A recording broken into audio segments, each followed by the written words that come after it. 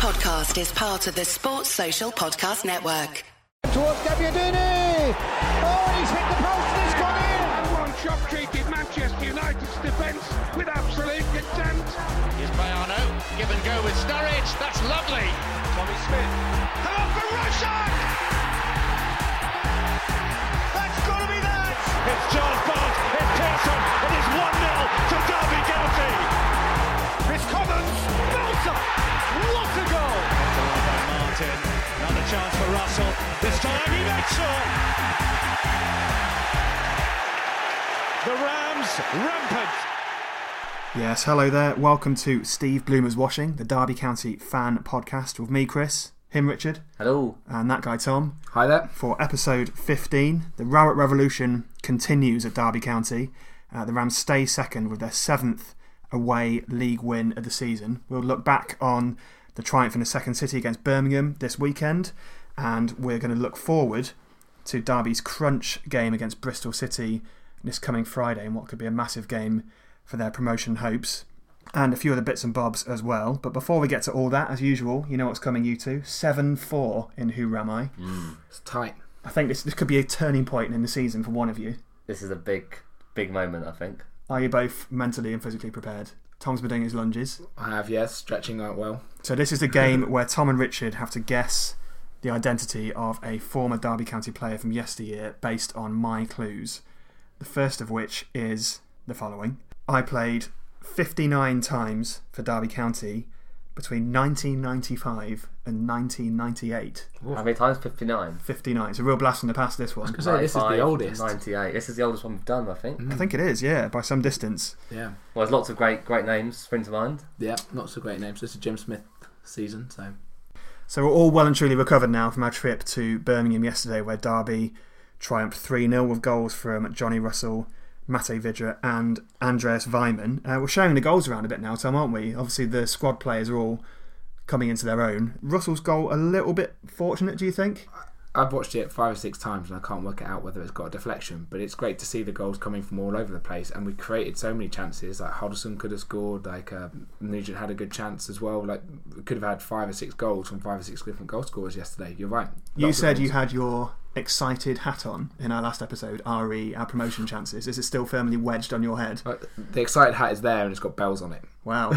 You've added paraphernalia to it now. I think yesterday it was an excited flat cap, wasn't it? It was, yeah. It was very excited. Being more northern than that. Coach, have you got a similar size headwear on? Yes, mine is actually bells. Normally it is a black Santa hat. Nice. But it's not the season no longer, so I'll be cracking it out next year again. On the Johnny Russell thing, it's funny. It was a great run from Russell. He definitely was some kind of deflection, but it's not obvious where it happened. But then, so it was a really good goal actually. But then about 5 minutes later, he was set up with I think an easier chance. He managed to blast it over the bar from about 12 yards out, and I think we all said that's the Johnny Russell we know and love. Well, you say that, but I think overall, he's looked a man transformed in the last few games. He had their right back, or their left back, sorry, absolutely on toast at times yesterday, didn't he? Yeah, he did, and it seemed like Rowett had found a way to actually isolate their left back quite often. Russell had a lot of one-on-ones with him, and as you said, he was beating him almost every time, getting to the byline or going inside. He's definitely full of confidence, and I think him and Weimann are both massive confidence players, and over this last month or so, they've both been putting a few goals in. We talked about the Russell thing numerous times over the last 14 episodes or so, and we've said confidence for Russell. If he's got it, he's an excellent player. If he hasn't, he looks terrible. And at the moment, he's got it in buckets. So really pleased for him. Thought he was excellent yesterday. It's interesting that Russell and Lawrence on the other side sort of have different attributes that they offer the team, don't they? Because Russell was steaming past the fullback time and again yesterday, whereas Lawrence didn't have as noticeably as good a game, but he pulled out a few moments of real quality, didn't he, Simon? Definitely. I said to you at half time, I thought Lawrence had been poor. He didn't really look like he was creating anything, and then for the first 15 to 20 minutes of the second half, he was absolute quality, best I've seen him. The lob over the fullback where he brought the ball down, there's a couple of chipped crosses in where he had basically no backlift and no right to get the ball in there, were incredible. One which set up an overhead kick from Vidra just before, obviously, Curtis Davis' amazing overhead kick, but how he got that cross in, I've got no idea. So excellent second half from Lawrence, and long may it continue for the rest of the season. Now, Coach, the first goal, well, that may have had a hint of luck about it. There was nothing lucky about what happened when Vydra got put clean through for number 2, was there? No, he absolutely smashed it. I mean, that is the way he finished that second goal just showed you how full of confidence he is as well. You know, to really put your foot through it on the half volley past the goalkeeper. It was just brilliant the way he showed his pace to get in behind. As Gary Rowett said in his post-match comments, no one was going to catch him once he got behind. Yep. And then the first touch was brilliant, and just absolutely nailed it into the roof of the net. Tom, what word would you use to describe the way that he dispatched that goal? I'll start with bludgeoned. Bludgeoned is a good one. Emphatic. I would just say striker. Yes. Walloped.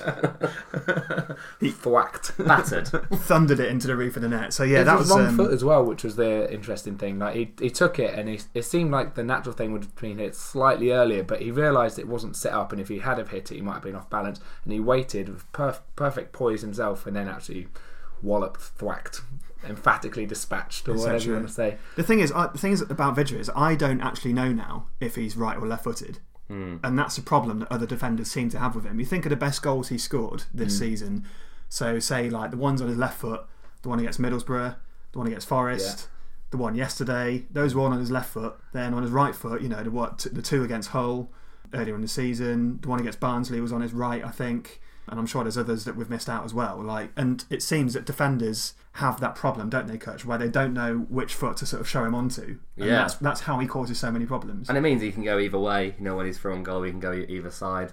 No, he's just full of confidence, and he's Gary Rowett's obviously getting the best out of him. It seems to me there's lots of great things about Rowett and what he's doing, but he definitely seems like he's a good manager. Yeah. There's lots of players he's getting a lot out of at the moment. He's so obviously a confident striker, isn't he, Tom? He can visibly see when he misses a chance or misplaces a pass that he really beats himself up, doesn't he? Yeah. And it's great to see him sort of smiling and banging the goals in. When he scored that goal yesterday, he sort of celebrated this massive smile on the face, like pointing to the away fans, and you were like, this is a guy who's loving playing football at the moment. He's really having a good season, and he looks like I remember when he was at Watford, and he was so good. He scored 20-odd goals in the Championship to help send them up. He was devastating that year, and he looks like that sort of player for the first time in a Derby shirt this season. So it's great. We're well and truly getting our money's worth now, aren't we, Coach? 15 league goals this season, 16 in all competitions, and 3 assists. And he's been involved in the most goals out of any player in the league. Oh, absolutely. I mean, he obviously he's a quality player. When we signed him, I think we all knew he was a quality player, but previous managers haven't quite known how to fit him in, or Rowett's just made the choice he's going to build a team around him. I think it's fair to say the team has been built around Vydra to get the best out of Vydra, or certainly those players in the core of the team. You think Huddleston as well, Keogh, Davis. Yeah, and everything is the way we're playing suits him, and there's different strike partners and the wingers they all seem to work well together. Definitely getting the money's worth. No one's quite figured out with Vydra that little drop of the shoulder that he does, have they? We saw him do it a couple of times yesterday, where he gets the ball facing away from goal, and he literally just drops the shoulder and goes the other way in like the blink of an eye, and defenders haven't really figured out how to deal with that yet, have they? That's exactly how he scored against Forest earlier in the season. He's very quick, and he's very light on his feet, and Rowett has been building that confidence since the beginning of the season, when he said that he thinks that Vydra's the best number 10 in the league, and I can't disagree with that at the moment. When Rowett first said that, he wasn't showing that sort of form, but he's obviously kept telling him and put that arm around his shoulder. And now Vydra's without doubt one of the best strikers, and certainly the best number 10 in the league at the moment. All credit to him. The third goal, some great contributions from a goal made by the squad players, really. A great little ball into Chris Martin. Such a clever little flick around the corner, wasn't it, for Nugent? Yeah. And then Nugent just cheekily sort of put it one side of the defender, ran around the other side. Could have smashed it across goal then, but just had the vision to just square it to Weimann for a tap-in. Yeah, and it was really unselfish of Nugent, because you're right, he could have easily, he would have been within his rights to have a pop at goal himself with 2-0 up, probably game over anyway. Yeah. But it was nice for Weimann, again, even more so than Vydra, I think a real confidence player, to get another tap-in, give his confidence the world of good, and you could see how much that goal meant to him. Obviously, being against Birmingham as an ex-Villa player, he really for a third goal. He was lapping it up, wasn't he? Yeah, for a third goal that probably didn't mean that much in the context of the game. He first of all put his back to the City fans to show them his name, and then he came over to us, and he was. I think if Vydra's smile was 8 out of 10, I think Weimann's was a 10 out of 10. 10 or 11, yeah. Well, we'll see where we go from here. So Derby, as we say, sits second in the Championship after 27 games. We've talked numerous times on this podcast before about how Derby are sort of allergic to January and February in previous seasons. That has been a real problem area in the past 2 years. So last season and the season before, Derby played 10 games in January and February in total. So 20 games in total in January and February in the past 2 seasons.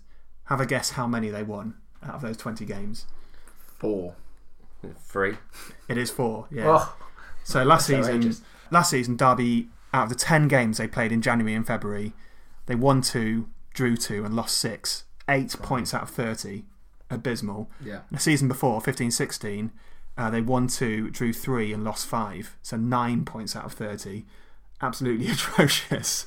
So it's clearly a problem area. But Coach, you noticed, you picked up on something that Rowett said after Man United. Yeah. Clearly the management and the team and everyone is aware that this is a problem part of the season for us and for a lot of teams, to be fair.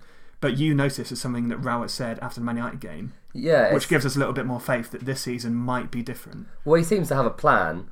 He's definitely a thinking manager. He's obviously been planning it out. I'm not saying other managers don't plan the seasons, of course they do. But after the Man United game in the Rams TV interview, he said, we've now got a period where we only play at weekends for 3 or 4 weeks.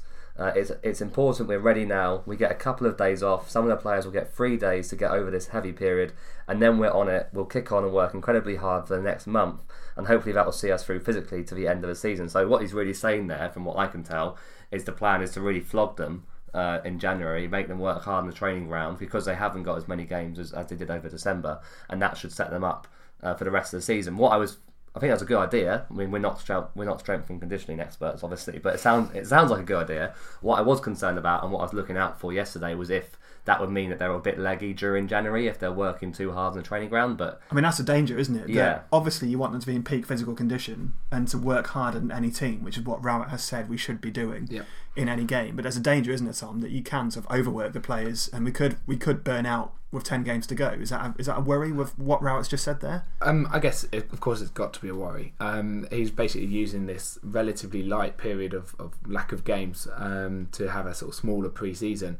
The one thing Kutch said there, maybe looking for legginess, I noticed that Vidra and Lawrence both looked quite tired with about 20-25 minutes to go, but we replaced them well with Martin and Nugent, which just highlights the strength of the squad. Both of those were directly involved in the third goal. So if Vidra wasn't to be fit for Friday, for example, I'm not saying he's not fit, but if he wasn't, I would have confidence in a Winnall, a Martin or Nugent stepping up to replace that player. We've got enough depth to flog those players. That's a key point to make, isn't it? Because we've spoken to a chap from the Bristol Post about Bristol City, which we'll get onto in the second part, but he mentioned that Bristol City are starting to feel the effects of injuries and lack of squad depth at this stage. And it's no coincidence that they've lost their last 5 games because of that. Whereas we were able to put the players on yesterday 20 minutes to go to kill the game off. So it's at this point in the season the squad depth could really come into its own, isn't it, Coach? Yeah, it is. And I think what we saw yesterday was, we haven't had many injuries this season. We've been very lucky with injuries, but both Bradley Johnson and Joe Ledley were out. So we saw Thorne and Huddleston start together. And I would say, although they did well, obviously we pretty much controlled the game. We were good with the ball when we had it. I did feel like we looked a little bit immobile in the middle of the park, and a better team with maybe a more active midfield could have overran us, but we coped well, and it does demonstrate the strength of the squad, and without a doubt that's going to become more and more important as the next few months go on, because as we discussed 2 weeks ago, I don't think any squad really stands up to ours in terms of depth in the rest of the Championship. It's great that we have managed without Joe Ledley, because when he came in, we went on that great run, didn't we, where we didn't lose with him in the team. Yeah. Then he had a game out of the team and we lost. So the big worry was that he was the linchpin, that he was the missing piece in this jigsaw that held it all together. And when he went out again for a second time, there were a lot of concerns that, how we're going to replace him, can we keep it up? But Thorne and Huddleston seem to be working okay together so far, don't they, Tom? Yeah, I think so. The difference between when Ledley was injured the first time and back in November, the difference there was Thorne wasn't fit, whereas I thought Thorne covered a lot of ground yesterday. He worked very hard and won a lot of balls in the midfield, breaking the play up and doing the simple thing. He wouldn't have been able to do that 2 or 3 months ago, and certainly not for 90 minutes. I can see touchwood, Thorne should be able to do that for the rest of the season, and he's going to be an excellent addition and an important piece of the jigsaw. What's great about Thorne at the moment is because we're playing so well as a whole team, it's not like there's loads of pressure on him to perform like in other seasons when he's come back from a bad leg injury. All our hopes have been pinned on him, haven't they? Exactly. When that isn't the case, like Rowett has the luxury of taking him in, putting him in, taking him out, and he looks like he is slowly building his fitness up. And when he's next door to someone like Tom Huddleston, they just, he's a brilliant player to play alongside. So hopefully we can get the best out of Thorne slowly throughout the season. Yeah. Shout out before we move on to what was probably my favourite nearly goal of my Derby supporting lifetime, when Big Tommy Huddleston put it onto his left about 10 yards out, and the goal was gaping. Yeah, could have been his first Derby goal for 15 years, and he stuck it straight to the keeper. That would have been an immense moment, wouldn't it? I mean, this guy's just never going to score a goal for Derby, is he? No. It's not going to happen for him, Tom. I'm sorry, Tom. Just stop shooting, mate. Lay it off. Yeah. And then in 3 years, we'll sell him to, like, I don't know, Bristol City or something, and he'll score against us on his debut. Something like that. Guaranteed. Stick your money on it now. So are you sure that was your favourite ever nearly goal and not Curtis Davis's bicycle kick? Oh yeah, my second favourite nearly goal. That was been quite close. Absolutely hilarious, wasn't it? Big Curtis Davis, so confident now that he just tries overhead kicks in the opposition penalty area. Well, we thought he was Pele. He's even come out and said that. So it was a fantastic effort, a great bit of athleticism for a big man. Didn't quite come off. Maybe next time. I'd like to see him try it again before the end of the season. Keep going, Curtis. I've got your back. So those, obviously a great win for Derby yesterday, where they went back to full strength. Obviously, got a couple of niggly injuries, but mainly it's the best team we're going to put out. So Cuts, do you think that result vindicates the changes that Rowett made against Man United, where Curtis Davis was rested and Vidra didn't come on until 20 minutes to go? Yeah, I think so, absolutely. I think we said at the time that he can make some changes without dropping the quality too much, and that's what he did. I think he's made great selection choices for the last couple of months, really. And I think Vidra definitely would have benefited from having a bit of time off. Curtis Davis, obviously, we can bring Pearce in, so that was fine. The team looked great yesterday. So you have to say it was vindicated. And we all know what the priority is this season. The priority wasn't beating Manchester United. The priority was making sure we didn't fall off the rails in January. We put up a decent enough show against Man United there, didn't we, Tom? I think, really. We held out until, the 83rd minute before Jesse Lingard won the goal, opened the scoring, and then they got the second one from Lukaku when we'd chucked everyone up to try and get equaliser. Yeah, I think 2-0 probably flattered us, because I thought United were very good. They did also hit the post 3 times. But yeah, I thought United were excellent. It's the best I've seen United for quite a while as an attacking force, but I thought we matched them as much as we could. There's obviously differences in quality in terms of some of the players there, but I was pretty pleased with what Derby did, and I thought we didn't let ourselves down. We talked about before when we've played higher level teams in cup competitions, when I don't think we've played as well as we could do, and we've lost. And on that Friday night, I thought we played as well as we could. It was almost like the perfect. Obviously, we'd all have preferred to win. Of course, if you take if someone offers you a away win at Manchester United in the third round of the FA Cup, you're going to say you want that. Yeah. But it's almost like the perfect outcome, really, because we went there, we didn't disgrace ourselves, we showed that we could compete with a top Premier League team, but we're out the cup and no distractions for the rest of the season. When Marcus Olsen is your closest chance to scoring, you probably have to wonder whether it's not really going to be your night, don't you? So yeah, we'll see what happens in the next couple of games for Derby. As we said, Bristol City at home this week, then Millwall away, which has been moved due to their commitments in the FA Cup. So after the break, we'll talk to our man from the Bristol Post about what they've made of the Robin season. They're probably the surprise package, you say, in the Championship this season. We've got another Guess the Goal for this episode. Now, I just played you the Guess the Goal from the last episode. Any guesses as to what you thought it might be? Me and Kutch had a number of guesses between ourselves off air, and we got nowhere near. So I think Kutch knows, because I think he's read it on my piece of paper. Oh no, I haven't actually, no. But I don't know. I had no idea. It was, of course, Roy Delap versus Chelsea in 1999-2000 in a 3-1 win.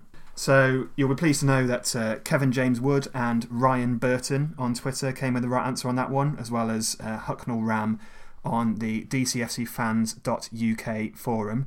So we'll play the current Guess the Goal.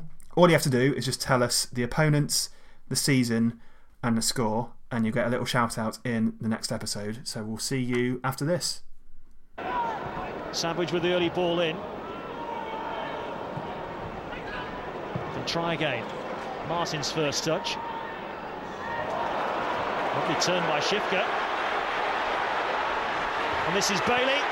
Bailey! Oh, what a goal!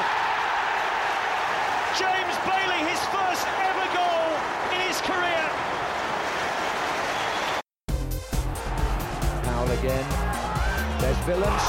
Asanovic. Daly! Derby have equalised. Hi, I'm Malcolm Christie, and you're listening to Steve Bloomer's Washing. Welcome back to Steve Bloomer's Washing, the Derby County fan podcast. So the Rams host Bristol City this Friday night in a crunch game in the Championship, second versus fifth as it stands. So to find out the opposition view ahead of the big game, on the phone now we've got Gregor McGregor, Bristol City reporter for the Bristol Post. Gregor, how you doing? Not too bad, not too bad. Great to have you with us.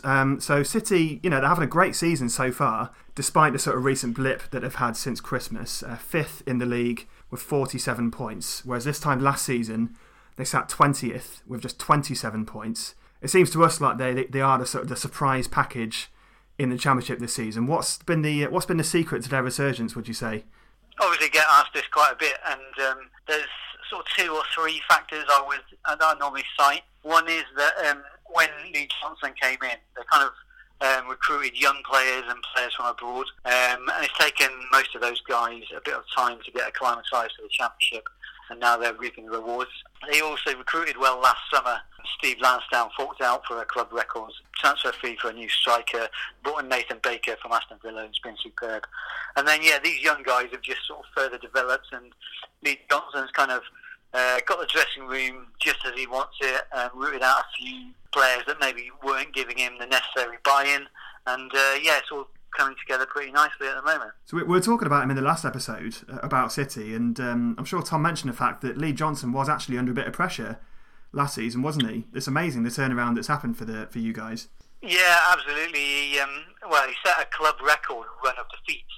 There aren't many managers who can survive that, and he's done really well to basically hang in there. But he's got the backing of Steve Lansdown, and the thing with Johnson is he's such a great fit for Bristol City. Obviously, a former player, he knows the area very well. He's got the connections to his dad, who's formerly being the manager of Bristol City. He knows the area so well, and a lot of ex-players and ex-managers, and he knows Steve Lansdown very well, the owner. Steve Lansdown knew the kind of coach that Lee was, and it was going to take time, and basically he's given him that time, and as I say, it's looking rosy in the garden at the moment. So obviously, really good start to the season for Bristol City, but it has kind of dropped off a little bit recently. No wins in 5 games in all competitions. Obviously, 2 of those games were against Premier League opposition in the Cup and Wolves as well. How much of that form do you think has been down to just being distracted by the Cup? Has it had quite a big impact on the league form? Yeah, I think it has, and probably should say straight away that now is the best time to play Bristol City because. I know Lee Johnson himself believes that basically the Cup heroics are starting to catch up with the side, and essentially teams like Bristol City haven't got the biggest budget and haven't got the best squad. So I think what you've seen over the Christmas and winter period is some of the teams like Bristol City just fading a little bit, and you can maybe sort of add Cardiff into that and a couple of other teams. And certainly in terms of Bristol City, they haven't been able to rotate very much. Over the Christmas period, they kept most of the same side. Like a lot of clubs, they've had a really, really long injury list, and a lot of key players haven't had their first choice right back for most of the season. Callum O'Dowda was just starting to blossom nicely, and he's been injured. They've got some experienced campaigners like Gary O'Neill that they would turn to, and he's been out for a long time, as well as this club record signing Fama Dichu. They have been running on exhausted, I think, for a while now.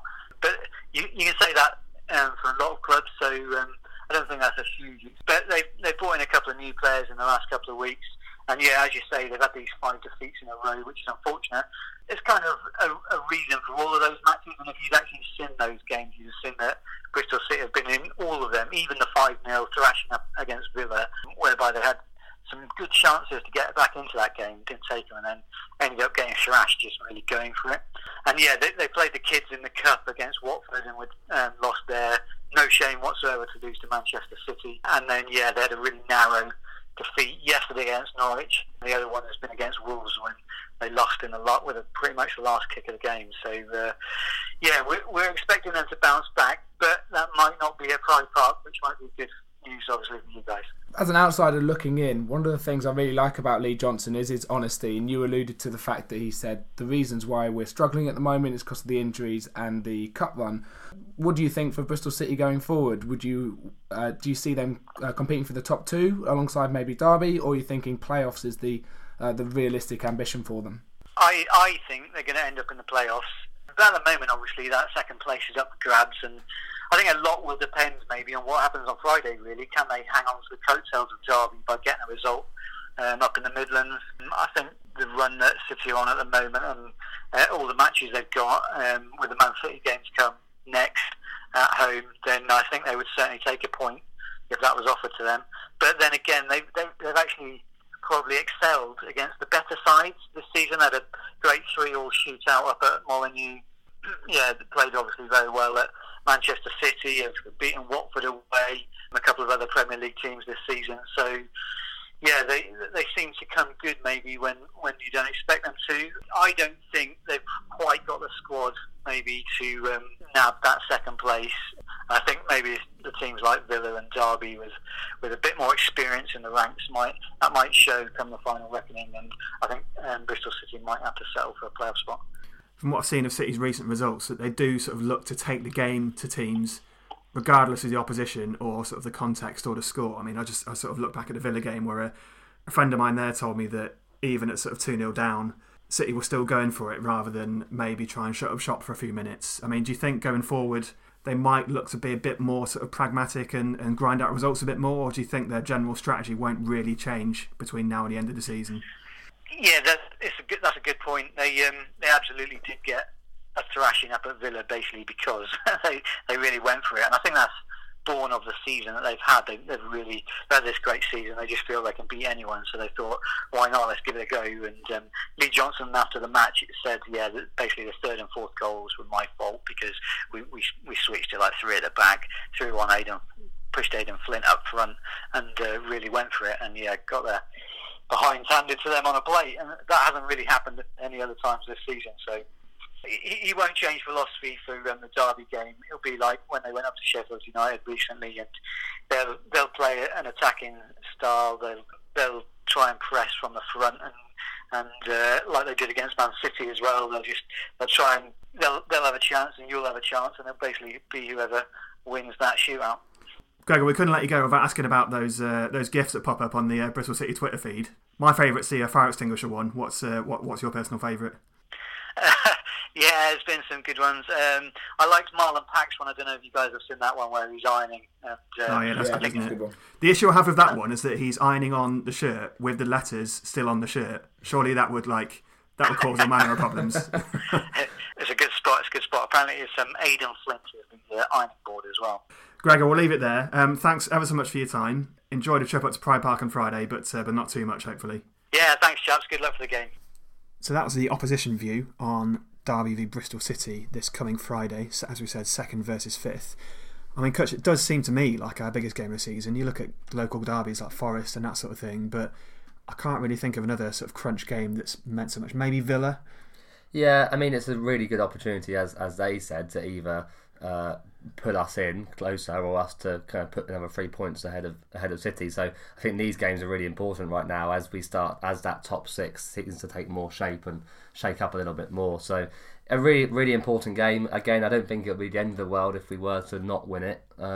But great opportunity to put another 3 points on a promotion rival. What I worry about, Tom, is that I went to the game at Ashton Gate earlier in the season where Derby got turned over 4-1, and I thought when Keogh's exposed to pace, he does struggle sometimes, and there were times when he couldn't really handle Bobby Reid, which I guess I'll be wary of. But if we can stop him and be wary of that, I think we've got a decent chance. Yeah, I think so. Bobby Reid isn't a natural centre forward. He's been sort of transformed there because of injury problems that City have had this year.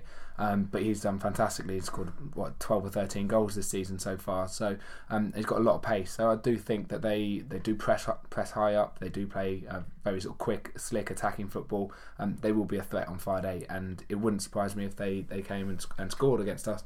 But I'm still hopeful that we will come out on top at the end. There's no way it's going to be a 0-0, surely. We probably will now I've said that. But do you think Kutch maybe the style that Bristol City that Gregor talked about there, Bristol City's style of always sort of going for it, never really sitting back and shutting up shop and being pragmatic. Could that sort of play into Derby's hands, given that our style is to sort of soak up pressure and then hit teams on the break? Yeah, you'd think so, wouldn't you? But it obviously didn't work out that way when we went there earlier in the year. But I definitely think it could work in our favour. I think they've got the worst defensive record in the top 10. I think I read that earlier or found that out. So that should be encouraging to us. And if they are, but Reading did a high press against us, and that's when we fell apart. At Pride Park this season, that was our worst performance of the season. So it could. I think they could go either way, but I'm sure Gary Rowett, as I said, he seems like he's thinking about games. He's got tactical plans for each game. He will have learnt from what happened down there earlier this season and hopefully come up with a plan that can see us through. As I said, as we talked about earlier, I've definitely got my excited hat on. I think very positively about Derby at the moment, but we haven't had that blip yet, and we haven't gone through a difficult spell where we've not looked like scoring goals. And each time we have made a loss, Bristol City, Reading, which we've just mentioned, we've bounced back straight away. So it's good. We've got to keep our feet firmly placed on the floor, on the ground even, and we've got to make sure that we take each game as it comes and not get thinking too far forward or reacting too negatively to a minor setback. City are going to be a good side. They're going to be up for it on Friday. We've got to match that, and we've got to. If we do match that, we'll win. If we don't, then there's a distinct possibility we come away with nothing on Friday. It's interesting what you say there about keeping our feet on the ground, because that seems to me like one thing that Rowett is very good at doing is calming the emotions generally amongst the team. Well, that helps that we've got so many experienced players who've been there and done that and don't get carried away positively or negatively. But do you know what I mean? You see him in post-match interviews, and the media will try and chuck things at him like, could this? Are you starting to think about it? Could this be our year? And he's like, no, take the next game as it comes, blah blah blah, and that's important, isn't it? Yeah, what's interesting from the interview he gave post-match yesterday after Birmingham was, and he wasn't prompted to say this, but he basically made the point that they're looking at Wolves now. He said we're looking at Wolves to catch Wolves. That's the aim, which is obviously, I guess, logical to say that rather than you don't want to admit you're looking over your shoulder. But obviously they feel like they're doing well and they can keep winning games. So he is definitely trying to keep our feet on the ground, but he's still keeping the standards high. Which is why I think that should guard against the complacency, as you said. He'll hopefully be keeping standards high until the year 2021, having signed a new long-term contract. We've got Rowett. So I heard numerous times at the weekend. Yeah, I mean, we were never. You said this, that you were never really worried about him going. I don't think any of us were we? I was never that concerned. Partly because Stoke never actually made an official approach, did they? None of us spoke about it on messages, did we? We just didn't even acknowledge it was there. I've got a former colleague who's a Stoke fan, and he texted me and was like, "Oh, you've tied him down to a new contract." And I was like, "Yeah, it's nothing to do with Stoke. Yeah, it's nothing to do with you guys. It's to do with the fact that he's doing brilliantly for us at the moment, and we want to keep him." I wasn't worried. I mean, it's always. I think, as I said on TV, I didn't think he was going to go, but we didn't want to have a distraction because we know what whether or not it was a factor or not with McLaren when he went to Newcastle in 2015. It was hovering over the rest of the season. It was a shadow on the second half. We just didn't need that. So to commit to a new contract, no dramas. It didn't really get silly at all. I think it just puts that to bed, and it means everyone can just focus on the football. It's impressive that Morris acted so quickly and decisively. Yeah, I mean, because that's what cost us last time, isn't it? Do you think he didn't act decisively last time? Is that a problem? And he's learnt from that himself. He's been a lot quieter this year. He might have tried, and McLaren might have not wanted to indulge it. And also, the wheels are kind of falling off a little bit, so he wouldn't have wanted to give McLaren a big contract probably at that point. I mean, the club have said that they were already in negotiations anyway, so maybe he wasn't reacting. Maybe they just got it through quicker because they wanted to put it to bed, which was definitely the right thing to do. But I think he deserves a new contract. I'm happy for managers to have on contracts. Mel Morris hasn't got a problem with paying people off if he wants to sack them. So I think it's just good news all round, and it just shuts everyone up, and we can concentrate on football. As somebody else said at the time, like Rowett would have been down to the last year in his contract in the summer anyway. Yeah. So it would have been in the best interest to tie him down, regardless of the circumstances. But we're all pretty pleased that he's now staying. Speaking of this month, obviously we're in the January transfer window, and the rumour mill is in full swing. Interesting couple of ins and outs potentially, and we'll talk about the outs first because Rowett said, as we've discussed, that we're not going to get anyone in until we shift some of the squad players out. Darren Bent to Burton. What do you reckon to that one, Kutch? Well, I can't imagine they'll be able to contribute much of his extensive wage packet. So if they can strike a deal there, he needs to get some football. It's local. Do you reckon I'll pay for some of his trainers? He loves the trainer club. Pay for a couple of new pairs of trainers, perhaps. I mean, it'd be good for. I'm sure it'd be good for Burton. Proven goal scorer. They need a goal scorer, don't they? They need a goal scorer. And if they give us 10% of his wages, then I'm sure it's a deal that it works for everyone. He's not going to get a look in, is he? No. Not ahead of any of the 4 strikers we've got there. Even if we were to sell somebody, I still don't think Bent is really in there and a real option. And you know what? I'm not sure if it works, if you can have a recall clause in there. But why not send him to another Championship club, get him some matches, get him scoring some goals, and if we do have some kind of striker crisis later in the season, you've got someone ready to call back. Hopefully scoring goals against some of our rivals, maybe. Because obviously Burton aren't going to be a rival. And I think, to be honest, if they put down a loan to the rest of the season with a view to a permanent, I reckon we'd probably take that. I think. Is Bent out of contract this summer? No, he signed a new contract maybe a year ago. I thought it was an extension because he played a certain amount of games. I thought it was just a 1-year extension. Yeah. I'm not entirely sure of his contract situation, but a more interesting one is potentially Chris Martin to Reading. Tom, what do you think about that one? Well, 18 months ago I was devastated when he left to go to Fulham on loan, and now I wouldn't be too bothered. I don't think would be a bad move for him, getting some games. The fee would have to be right because I think Reading are a decent team and they haven't had a great season so far. But I do view that as a potential rival there. So if it was to be a permanent in January, the fee would have to be very good. If we were to go up, I wouldn't mind selling him to a team like Reading. Well, there's a difference between selling him if we go up and selling him when we're still trying to go up. Yeah. And I think the problem for Martin is that he's not going to want to be a 3rd choice or 4th choice striker, is he? Depending on which way you view the striking setup. He made a good contribution when he came on yesterday. Obviously, he put Nugent through, I think, for when he set up Feynman. Mm-hmm. It's just is he going to be happy doing that? No, he's not, is he? You wouldn't have thought so, but he's on quite a big wage, so maybe he's fine doing that at the moment. And Gary Rowett seems to be keeping a harmonious squad together. The other thing I'd say about that, if it was to be a loan deal similar to Ben, I think unlike the Fulham loan, you make sure that it ends before the playoffs. Yeah, because he's not going to be playing the playoffs for Reading anyway. So again, it's unlikely, isn't it? Yeah, bolster the ranks if we do end up in the playoffs. It wouldn't surprise me if he left, but if he did leave, I would like us to have a look at somebody like a young prospect, perhaps on loan from Premier League side, or maybe one of the younger prospects. And I haven't got any targets in mind for this, but maybe from the lower leagues to see if we can try and get someone some experience. Patrick Bamford sort of a figure. Yeah, and then there's someone there who's either of good quality or good potential. That if it works, it works. If it doesn't matter because it's a short term or a bit of an investment. I don't want us to be bringing in other people who are on big wages just because we sold Chris Martin. I don't think we need that. We've got 3 good strikers there. If Martin was to go. One player who isn't a young Championship striker is Cameron Jerome, which is a bizarre one, isn't it? I mean, I'm only mentioning it because it came from a reputable source at the Telegraph who John Percy doesn't get that many things wrong, or there's usually sort of no smoke without fire, if you know what I mean. But I can't see him being the answer. Can you? Coach? Well, I don't know why unless you're selling Chris Martin, and even then you just bring in another 4th choice striker, right? It's not an improvement, I don't think. No, absolutely not. It's not an improvement on any of the 4 we've got. He's what? It was 1.5 to 2 million, which is a reasonable amount of money. He's 32 years old. He relies on pace. He's not playing for Norwich very often, so why would we be interested in him? If he's not playing for Norwich and Norwich aren't doing very well, then clearly he's not good enough for a team that is doing well and scoring tons of goals. Same bracket for Nelson Oliveira, which is another one that popped up, but I'm not going to read too much into that one because it's come from a source that I don't particularly have much faith in. He's got a respectable record from Norwich, hasn't he? But again, a like for like, really. And I want a massive fee for him, a fee which I don't think we're going to be prepared to pay at this stage. No. And he paid for Forest as well, didn't he? Yeah, we'll probably buy him despite that, maybe. I mean, I just don't think. I think Tom's right. I think if you sell Chris Martin or loan him out or whatever, I think the better you're really only going to bring in a new 4th choice striker. Essentially, I would have thought because I think we're quite happy with Nugent, Winnell, and Vidra.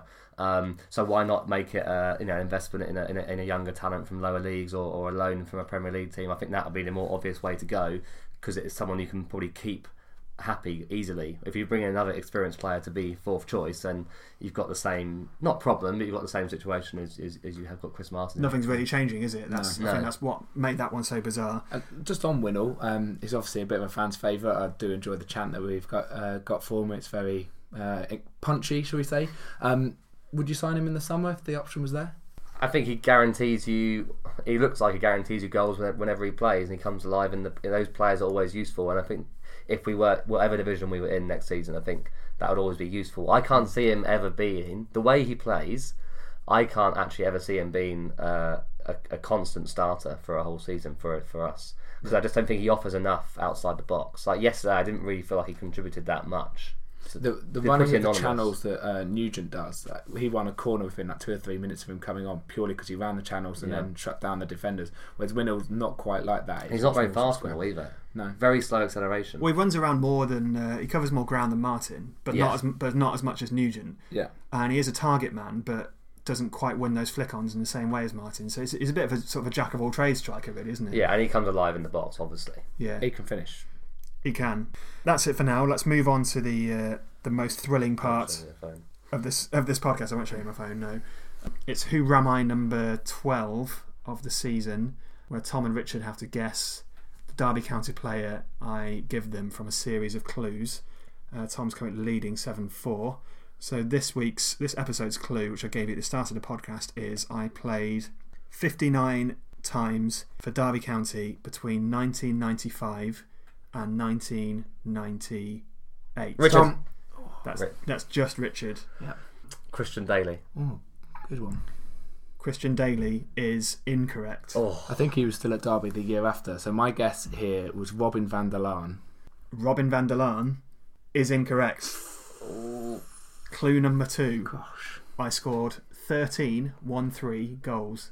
Tom, Ron Willems. Ron Willems is the correct answer. Oh. Yes! That was going to be my first one. I thought, Robin van der Laan. I just think Tom's just a bit more instinctive. He could just jump in there. Ron Williams wasn't one that popped into my head. Van der Laan was also one that popped into my head, and actually Gary Rowett was one. Until he said 13 goals, obviously. Yeah. I almost said Gary Rowett, not Christian Daly. So I could have had Igor Stimac because I wasn't sure when he left, because he certainly joined in '95. It was November when we played Tranmere. It was his debut and we lost. And he scored. Did Ron Williams score most of his goals in Championship? Yeah, penalties, wasn't it? He was almost all of them, I think. Yeah. What you need to do, Kutch, is start saying your name even when you don't know the answer. Yeah. Just gamble. Just put yourself in. Ron Williams wasn't popping into my head today. Maybe later. What were your other clues there, Chris? I'm Dutch. So, but what were your clues? I've got a big nose. I wasn't very fast. Who did we sign it from? And what happened to him afterwards? Grasshopper Zurich. Classic. Do you know what? His Wikipedia just sort of ends in 1998. Although he had been playing since 1983, so that's a fairly lengthy career. Was he quite old then? He must have been when he joined us. I remember him being in my Football League sticker book in the 95 season. Well, that's enough for this episode. We'll be back in a couple of weeks, as usual, after Millwall and before the February fixtures.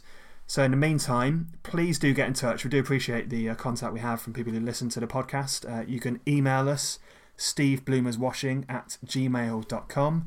We're on Instagram and Facebook, and we're also on Twitter @SteveBloomerPod. So drop us a line, have a go at Guess the Goal, and you never know, you might get your name up in lights or on this podcast in a future episode. But in the meantime, Richard, cheers for your time. Thank you very much. Tom, thanks a lot as always. Thanks very much. See you again soon.